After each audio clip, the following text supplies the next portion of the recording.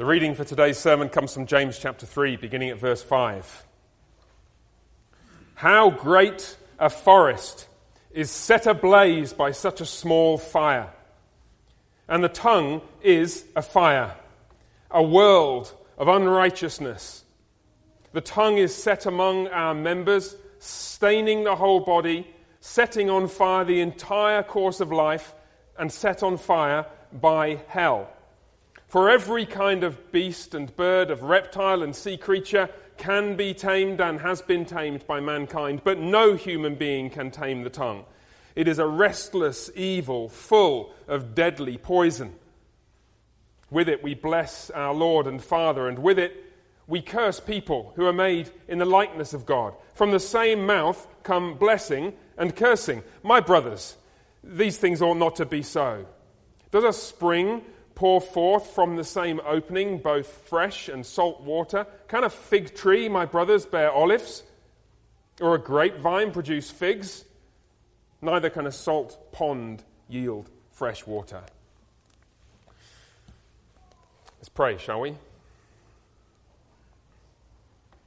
Merciful Father, take not thy thunder from us, but take away our pride.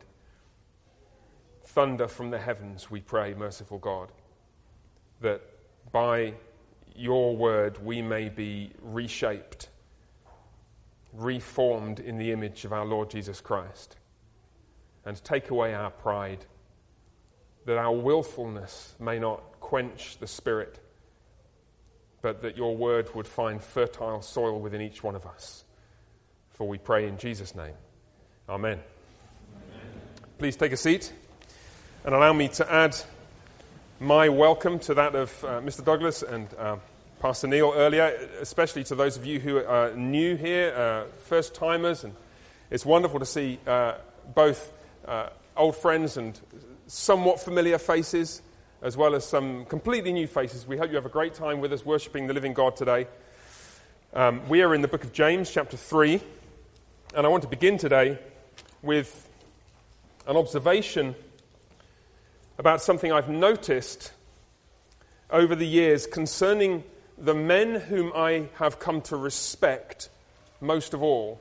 The men whom I have come to respect above all others were and are often the slowest to speak, the last to express their opinion. When they did speak, they spoke thoughtfully and cautiously. And it's not that they were the kind of silent types.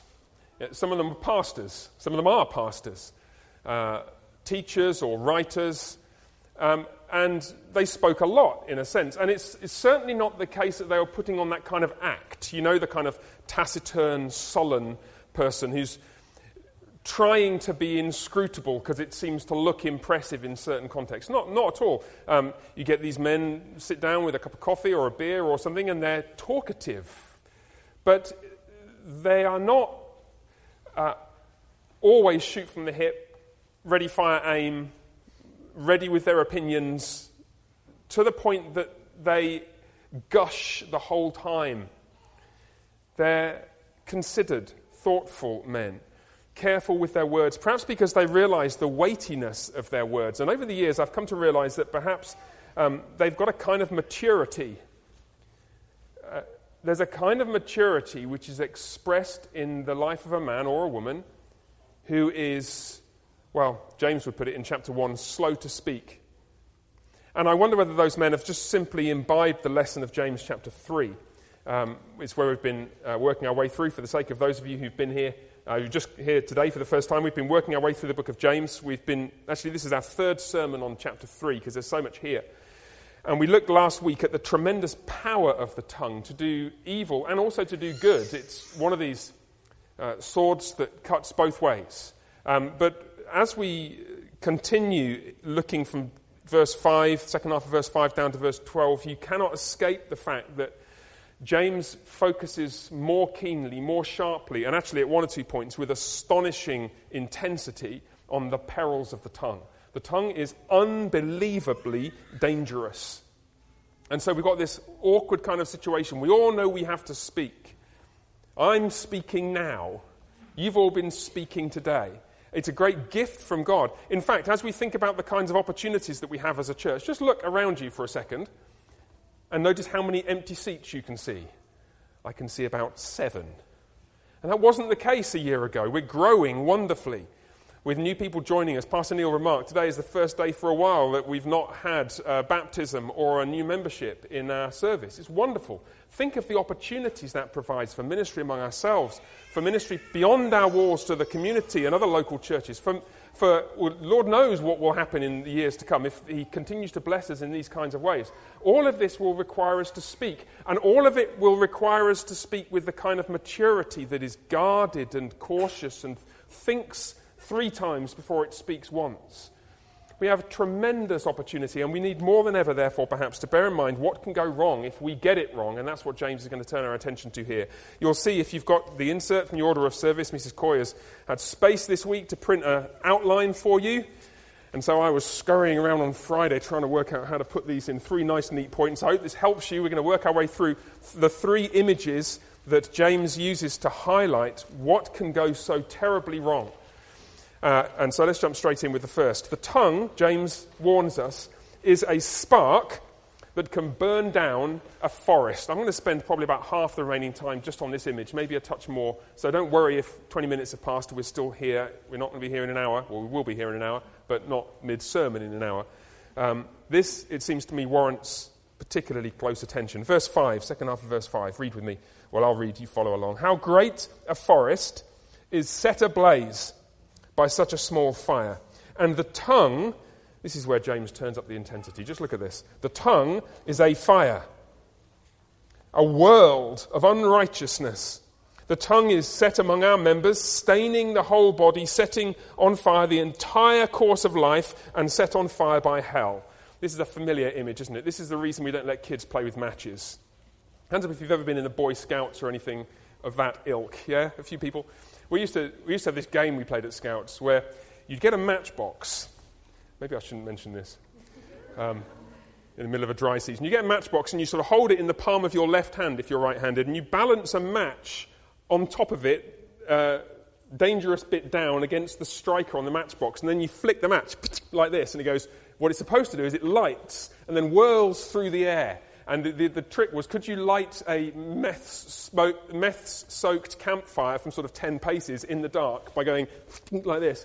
And, well, occasionally we did. And it's really cool, because especially at night, because you can't see the match, all you see is the light kind of doing this. It's really, really fun. And terrible if you're in the middle of a burn ban in a tinder-dry forest, okay? Because you just got one little spark, and it sends off in the wrong direction, and it's a really dumb thing to do. A very stupid idea, because chapter 3, verse 5, how great a forest is set ablaze by such a small fire. It's like this little tiny bit of whatever it is they dip matches in. Tiny little flame. Hardly enough to burn you. Well, it is enough to burn you, because there was this other game we used to play. No, I won't tell you about that. That can set ablaze a huge forest. I don't need to tell you about. You've seen it all in the news, haven't you? Last few years, wildfires all over the tinder-dry regions of California and elsewhere. And the tongue is a fire. The tongue is a fire. That's what James says. Just a few words, just a little thing, can set in train a whole course of events that causes absolute, utter carnage, unimaginable destruction. James has searched the imagery that was available to him in the ancient world to find the most destructive thing he can come up with. Fire. That's what the tongue is. And notice, I mentioned when I read it a moment or two ago, how dramatically he intensifies this image. This verse 6. We're going to spend a few minutes here, and I want to show you. It's always so wise to look closely at the Scriptures. Look as closely as you can and interrogate all the details, because the details here are really quite eye-opening. Look with me at verse 6. We'll look at these phrases one at a time. The tongue is a fire. James continues, a world of unrighteousness. Now, this is a puzzling little phrase. The phrase world of unrighteousness, it's probably That literally is what it says in Greek. It's probably translated literally from a Hebrew phrase, world of unrighteousness. Because in Hebrew, actually like in English, sometimes we use world of unrighteousness in much the same way as we might use the phrase woman of wisdom or man of strength. Yes? Young man of character. Where what we mean is, so woman of wisdom means wise woman. Man of strength means strong man. So here it's unrighteous world. An unrighteous world, although literally it doesn't say an unrighteous world, it says the unrighteous world. Just think about that for a second. That's what James is saying. The tongue is a fire. The unrighteous world. What does he mean? What he means is, quite simply what he says, the world in which we live, with which we're surrounded, that unrighteous world is a fire, and it is the tongue. The entire unrighteous, ungodly world can find its way into you through the tongue. That's what it says. He emphasizes it in the next little phrase, doesn't he? Set among our members. We noticed this last week. James is thinking of the tongue within the body in two senses. And here the idea of the members of the body is prominent again. It's first my body, your body, our individual being, our individual life. So it's this little flippy flappy thing in here is the thing that directs the whole of my body. Well, it's a fire in my whole body. It's the world of every sin you can imagine and a bunch of things you can't. All the unrighteousness of the world finds its way into me through the tongue. And members alerts us to the fact that James has in mind the same imagery as the Apostle Paul uses so extensively, doesn't he? The members of the body, the church. Hence, chapter 3, verse 1, not many of you should presume to be teachers, right? Because the teachers are, so to speak, the tongue of the body and lead the body, and therefore can do great damage to the body if they lead it astray. And so the entire world of unrighteousness and ungodliness with which we're surrounded can find its way both into your life as an individual and into our community in one simple way, through what we say. Isn't that astonishing? Staining the whole body. The word has a reference to moral corruption, impurity, the kind of thing that, well, with that you couldn't draw near to the living God. That's death. That's rotting flesh. That's gangrenous. That's leprous. That's corrupted. That can't come near. Making the entire body like that. Your entire body. Our whole community. Setting on fire, he continues. The entire course of life.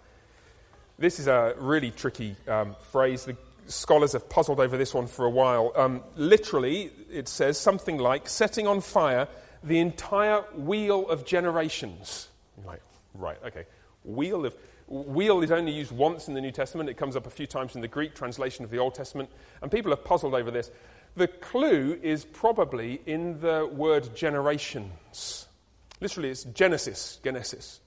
And it's the word that's used to translate the Hebrew phrase you get again and again in Genesis. Remember when it says in Genesis, these are the generations of the heavens and the earth when they were created. This is the book of the generations of Adam. These are the generations of Noah. These are the generations of, and so on. There's like a dozen or so, or 10 of those.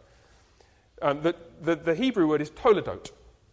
These are the generations of. And toledot means generations. Well, in Greek, that's Genesis. And it looks like what James is doing is he's saying, look, you go back right to the beginning. Go back to the dawn of human history. You see a repeated cycle of toledot, generations, going round and round. Heavens and earth, Adam, Noah, Abraham, Joseph, well, Jacob, and then it mentions Joseph immediately afterwards. So the generations of Jacob are really all about Joseph. Again and again and again, you go around this cycle, the wheel of the generations. And what does the tongue do? Look at it again. Setting on fire the entire wheel of the generations. And you cast your mind back to the first set of generations, the heavens and the earth when they were created, chapter 2, verse 4. What was it that set that generation on fire? Did God really say, you will not surely die? It was speech. It was the speech of the serpent that set the world on fire.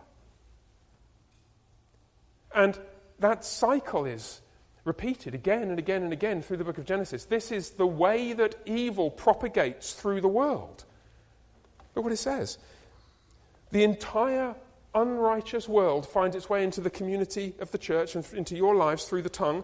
That which comes from the very fall of man in the beginning and has propagated its way through the whole of human history. It's all about the tongue. Perhaps most shocking of all, where does this come from? Look at the end of verse 6. And set on fire by hell. Where does the spark that has corrupted and ruined so much in human history come from? Well, where did the first spark come from? Think back to the first of those wheels of generations. Set on fire by hell itself. The Greek word we often translate hell is actually Gehenna. You may know that the word comes from the name in Hebrew of a valley outside Jerusalem. It's the valley of the sons of Hinnom, or the valley of Hinnom. It's Gay Hinnom, or Gay Ben Hinnom. And it's a famous valley. It's quite narrow, steep-sided. You can still go there. There's a little road going through it now. Visit it, Google Maps, and there's a stream, the Gay Hinnom stream, flows down through this. It's about 300 feet wide, quarter of a mile long. It stretches, I think, southeast down out of Jerusalem. And it's famous for a couple of different things. First, Jeremiah mentions in Jeremiah chapter 7 that it was used by some of the kings of Israel as a place to sacrifice their children, whom they burned in the fire to the idols of the nations. It was a place of child sacrifice, a place of burning. Burning the innocent in the fires of idolatry and evil in Gehenna. And then later in Israel's history, when they stopped sacrificing children, well, they carried on doing all kinds of other terrible and dreadful things. But Gay Hinnom was used for a different purpose. It basically became a rubbish dump. As Jerusalem grew, when the city grows, you've got to dispose of your waste somewhere. What we do nowadays is we use landfill and recycling and so on, but they didn't do that back in the day. So they basically dumped their trash in the valley. And do you know what happens if you dump loads and loads of trash, like rotting corpses and food scraps and bits of old, wood that you don't need, just all the junk and filth from the city, all the entrails of things you don't want to eat and that kind of thing. You dump it there and it starts to decompose, and the heat from the decomposition is sufficient, in many times today even, to set rubbish dumps on fire. There are rubbish dumps today that are perpetually burning because you can't put the fire out, because the heat of the decomposition will spontaneously combust all the stuff that's put there. And nobody bothered to try and put it out in ancient Israel because it's actually quite convenient, because it disposes of all the garbage and filth that you put there. But it was a stinking, filthy, barbarous, horrible place. If the wind was blowing in the wrong direction, you did not want to be out of doors in Jerusalem because of the filthy black coils of smoke that twirled up from Gay Hinnom, Gehenna, hell. So you can see why Jesus used that image as he walked around the marketplaces in Jerusalem, or as he taught in the synagogues, or as he wandered around Galilee. He used that image for the image of the lake of fire. The lake of fire is not a place of purity. It's a place of filth, a place of the burning of moral iniquity. And it's frequently used, therefore, not just by Jesus, but by other New Testament authors in that way. And that, my friends, is where the fire that is our tongues comes from. Just put all this together. Just think about verse 6. We've laboured this point because there's so much in it. The tongue is one tiny spark with the power to burn down a whole forest that imports wholesale the entire unrighteous world. Nothing is off limits. There's nothing that we couldn't do. There's no ruin we couldn't bring. It can pollute the whole of our lives, every generation of human history, the whole of this community. And it has destroyed many generations in human history, including the first, and it's actually set on fire in the end by hell itself. Right now, what does that tell us about how we ought to speak? Can you start to see why James is concerned to emphasize how we should be careful with what we say? Can you see why it is so often that men and women whose lives are most admirable, who are most mature in Christ, tend to be quite careful about how they use their tongue. There are some implications from this that don't need spelling out, but let me make a couple of observations. You may want to talk about this a little bit more later in forum. We can have more of a conversation, Q&A and so on, but let me set some balls rolling that may be helpful for us to consider. The first is a general point. Notice, it is not just the spark. It's not just the spark that causes the damage. It's the fire. And we really need to think about this. James doesn't say your tongue is a forest fire. He doesn't say that. He says your tongue is a tiny spark that can start a forest fire. Can you see the difference? And so what sometimes happens is you have people, you're having some kind of a conversation that has gone awry, let's just say. Right? And somebody will say, yeah, but all I said was, right. Or it's just a spark. Like, what's the big deal?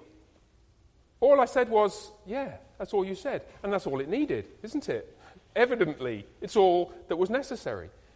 If you decide to go to a park somewhere and take your portable grill with you and fry up some bacon and sausages and so on, and the park's police come along and say, what are you doing? You're not allowed to light a fire here. Can't you see all this dry trees, dry grass? And you're like, what's the problem, officer? It's just a little grill. How could this cause any damage? It's all contained. It's all fine. It's not all fine, sir. If you'd like to give me your name and address, and I've got some silver bracelets for you. And if our response to what James says here is, well, I didn't say much, we simply haven't understood what he's talking about. The point is not that we pour forth all the ruin ourselves personally. It's that we take this rock up to the top of the hill and we give it one little shove. Well, one little shove, what damage could that do? Yeah, destroy an entire forest. A tiny little spark. So that general point, then secondly, just start thinking about this in a couple of different contexts. I want to talk about family life for a second. Let's think about your family. One of the dynamics that we've noticed in our family, and I've noticed in other families as well, is a little bit of friendly teasing, especially among the siblings, brothers and sisters. Come on, let's have a show of hands. I want to hear the truth.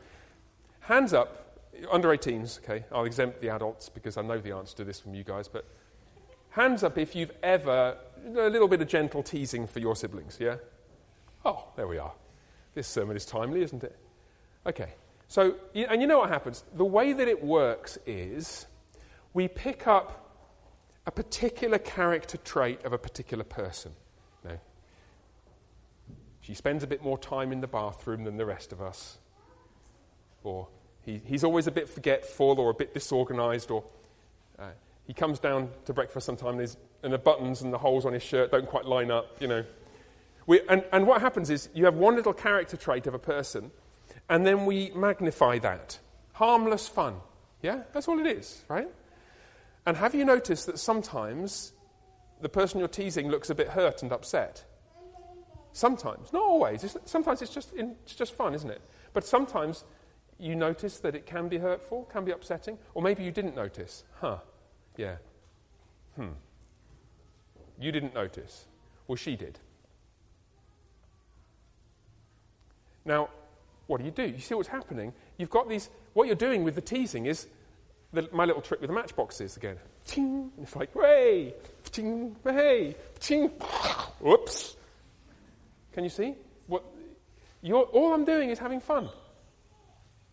What is it the proverb says? Folly is a joy to him who lacks sense. There's a place for folly. Read Ecclesiastes. There's a place for larking around. There's a place for fun, isn't there? There's a place just for messing around like that. But I wonder, and we've thought about this in our family over the years, what we've tended to do occasionally, and we actually have to do it more often, no, not more often, more than once, periodically. You have a family reset. Fathers, let me encourage you, dads, take responsibility for a family reset. Let's just take stock. If you're the kind of family where there's a little bit of this jocularity going on, maybe, occasionally, you want to sit down and say, okay, now that you mention it, Pastor Jeffrey, there has been a bit too much of this, and this, I've been the butt of too many of your jokes. It's got to stop, Or what? I'm not thinking about that. You see the point? To take stock, let's just reset, yeah? And kids, children, okay, listen to Dad, listen to Mum. It might be that you have to change how you speak. You're just so used to, and you realise what happens every morning. You tell the same joke about your kid's sister. And it's, oh, goodness, did I do it every day? Yes, and that's the problem. Because it's not a joke anymore. It's become the little spark. Keep setting the forest on fire. Can you see that? So, dads, I want to know if your children don't listen to you. Okay? Seriously, great time just for a family reset about this issue. Let me talk about one other practical issue as well. I want to talk about an aspect of my own, I guess you'd call it, my philosophy of ministry, and how it's changed slightly over the years. I began serving at a church in 2007, as you know, in Manuel in London from 2009. And right from the beginning, we sought to use lots of online media. I wrote a blog. We hooked everything up to Facebook and Twitter. And it seemed to be great. I mean, we're using online media here as well. I mean, this service is being live streamed. Hi. And I've found over the years that there is a huge amount of benefit in lots of online sources of information. There's a whole bunch of educational stuff. I read articles sometimes and long-form discussions on YouTube, audio, podcasts, that kind of thing. There's a whole bunch of stuff that can be done which is really helpful and profitable. But what I started to notice over the years is that there were ways in which it could go wrong, and they were predictable. Well, not so much predictable maybe. Well, they would have been predictable if I'd imbibed this more carefully. They're predictable with the benefit of hindsight, particularly when the context allows or especially encourages discussion. Because you see what's happened then? You've then got a framework where your spark can cascade into lots of different places. So I noticed over the years I was spending a fair amount of time firefighting Facebook comments. My little brother, at one point, who's not a believer, weighed in on something I'd said on Facebook. And it was kind of interesting because all my Christian friends started beating him up in the comment section. So I was like, man, this is great witness to my unbelieving younger brother. It came to a head, actually, about 3 or 4 years ago when something I'd written 3 or 4 years before that was, half a paragraph was cut, pasted out of context, slapped on Facebook somewhere, and a whole firestorm of, I wouldn't say discussion ensued. What it was, actually, was normally reasonable, gracious, thoughtful, intelligent, articulate people descended into vitriolic, ignorant backbiting. And I thought, what is going on? It's something like the medium affects the message. Some of you have read Ken Myers, Marshall McLuhan, Neil Postman. They've been talking about this for decades.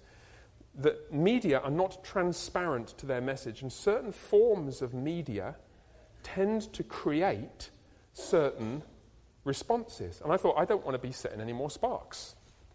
It just struck me quite forcibly that this isn't a great context. That particular context isn't a great one for theological discussion. It doesn't seem to facilitate that. It seems to facilitate squabbles. That said, here we are on YouTube, which is great. I mean, there are problems even there. We all know, live stream services are no substitute for the real thing. If you're watching this on YouTube and you didn't go to church this week or last week or the week before and you have no plans to do so, please email me, sj@allsaintskirk.com, because we'd love to help you find a church somewhere.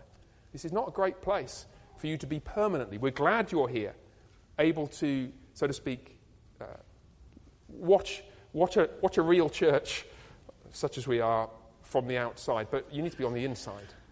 So please ping me an email, and we'd love to put you in touch with somebody who could reach out to you. Okay, and there's some things there we might want to talk about later. Right, more briefly, let me say a few words about the rest of this passage. Second, the tongue is a beast that cannot be tamed. Verse 7. Let me read a little bit more of what James has to say. Every kind of beast and bird, of reptile and sea creature can be tamed and has been tamed by mankind, but no human being can tame the tongue. It is a restless evil, full of deadly poison. The background here in verse 7 is probably familiar once you think about it. James is thinking about the creation mandate, the awesome responsibility and privilege that we have to tame everything, fill the earth and subdue it, rule over the fish of the sea and the birds of the heavens and everything that creeps on the earth. The world is yours, the Lord said to Adam and his posterity, and you are to rule it and subdue it. And just think through human history, the astounding progress that we have made by God's grace in taking this good and wonderful world and making it a more glorious and more wonderful world by mixing our labour with it and seeking by his grace to subdue it. We've subdued so many things, and nobody can subdue this. Nobody. Kids, some of you have got pet animals. Hands up if you've got pets of any kind. Yeah, well, it's a hands up sermon today. Yeah, that's right. Or horses, yeah, dogs, cats, rabbits, cows. That's not really a pet, is it?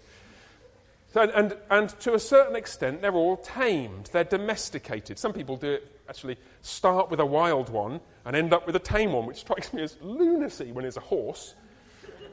But, James mentions horses, can't be all bad. Now, okay, hands up, children, if you've got a pet copperhead.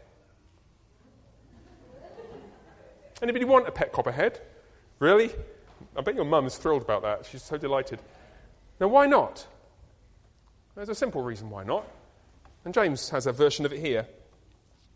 It's a restless, not really evil, full of deadly poison. There are some things that we don't find ourselves able to tame.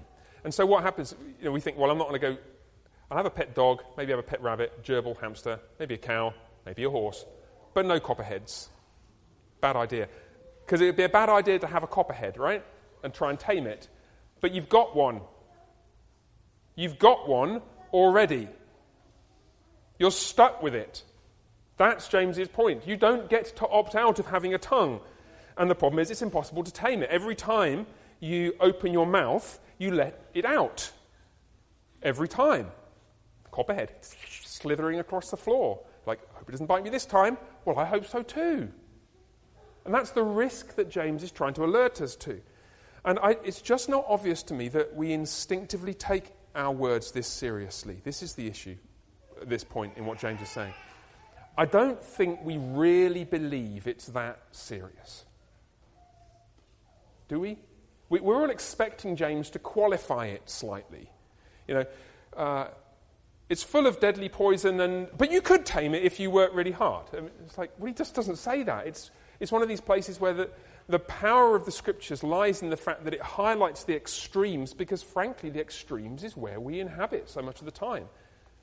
We'll see in a second or two that there is cause for optimism, some optimism, but not right here. A copperhead is a copperhead, whether it's out in the fields or in our front room, and our tongue is this fiery, deadly, poisonous thing which we cannot control. And that means that our deployment of it has to be measured accordingly. It's common, actually, at this point to, especially when you're talking about speech. I've heard a number of people remark that when people complain about the youth of today, they should look back 2,500 years and notice that philosophers in Athens were complaining about the youth of today. Have you seen, there are loads of quotes from all kinds of people attributed to Socrates and Plato and a whole bunch of other people, in which they bemoaned the fact that, and this thing goes on through the ages, in my dad's generation it was all wonderful, but the youth of today, it's all terrible. And the way that it's supposed to work is that we take comfort from that, right? Because, people are always bemoaning young people today. Well, I'm not sure we should take comfort from it. What James would say is, look, how much progress you've made in every area of life. Every area of life, apart from this one. In other words, the fact that we're still saying, God, the youth of today. And I mention youth because unguarded speech is most commonly associated with youth, though tragically it's not restricted to it. the fact that we're still saying, the youth of today, just goes to prove James's point, doesn't it? We're still unable to tame this thing after how many thousand years? It's not, oh, it's not so bad after all. It's actually still as bad as it always was, because the tongue is a beast that can't be tamed. Thirdly and finally, the tongue is a spring that is polluted by bitterness. Look with me at verse 9. With it we bless our Lord and Father, and with it we curse people who are made in the likeness of God. Here, James has reversed the order. He's got the conclusion and then the illustration afterwards. Let me show you the illustration. From the same mouth come blessing and cursing. My brothers, these things ought not to be so. Does a spring, here's the illustration, pour forth from the same opening both fresh and salt water? Can a fig tree bear olives, or a grapevine produce figs? Neither can a salt pond produce fresh water. Can you see? He's saying there's something just cannot be about this. And what's really disturbing is that, well, the one thing that in our right minds that we'd most like to do, bless our God and Father, is compromised, ruined by the fact that we curse men. We curse people who are made in God's image. And in so doing, we dishonour the same God who we then rock up at church on Sunday to bless. And there's a kind of ontological issue going on here. It's not just that it ought not to be so, it can't be so. God will not accept from an impure mouth praises. What does he desire? Clean hands and a pure heart, last time I looked. Right. Well, that's a little bit disturbing, isn't it, given the character of the tongue. And it's as though even a small amount of bitterness, that the Greek word is actually bitter. I'm not sure why it's translated salty, probably because in ancient Israel, often it was salt that made things bitter, or salts and a bunch of other things. You'd have these springs in low-lying places where water would bubble up from the surface, but all the rain would always wash the salts down into them, and there's nowhere for them to go because it's low-lying. So a bit like the Dead Sea in miniature, all the gunk would accumulate there and it'd be bitter and foul-tasting and salty and horrible. And it's no use saying, well, here's a mug full of that water. Now, there's only a little bit of bitterness in it, but there's some nasty stuff at the bottom, but you could drink out the top. So no. Now, once you've got bitterness in the water, it pollutes the whole thing. And we've all seen this.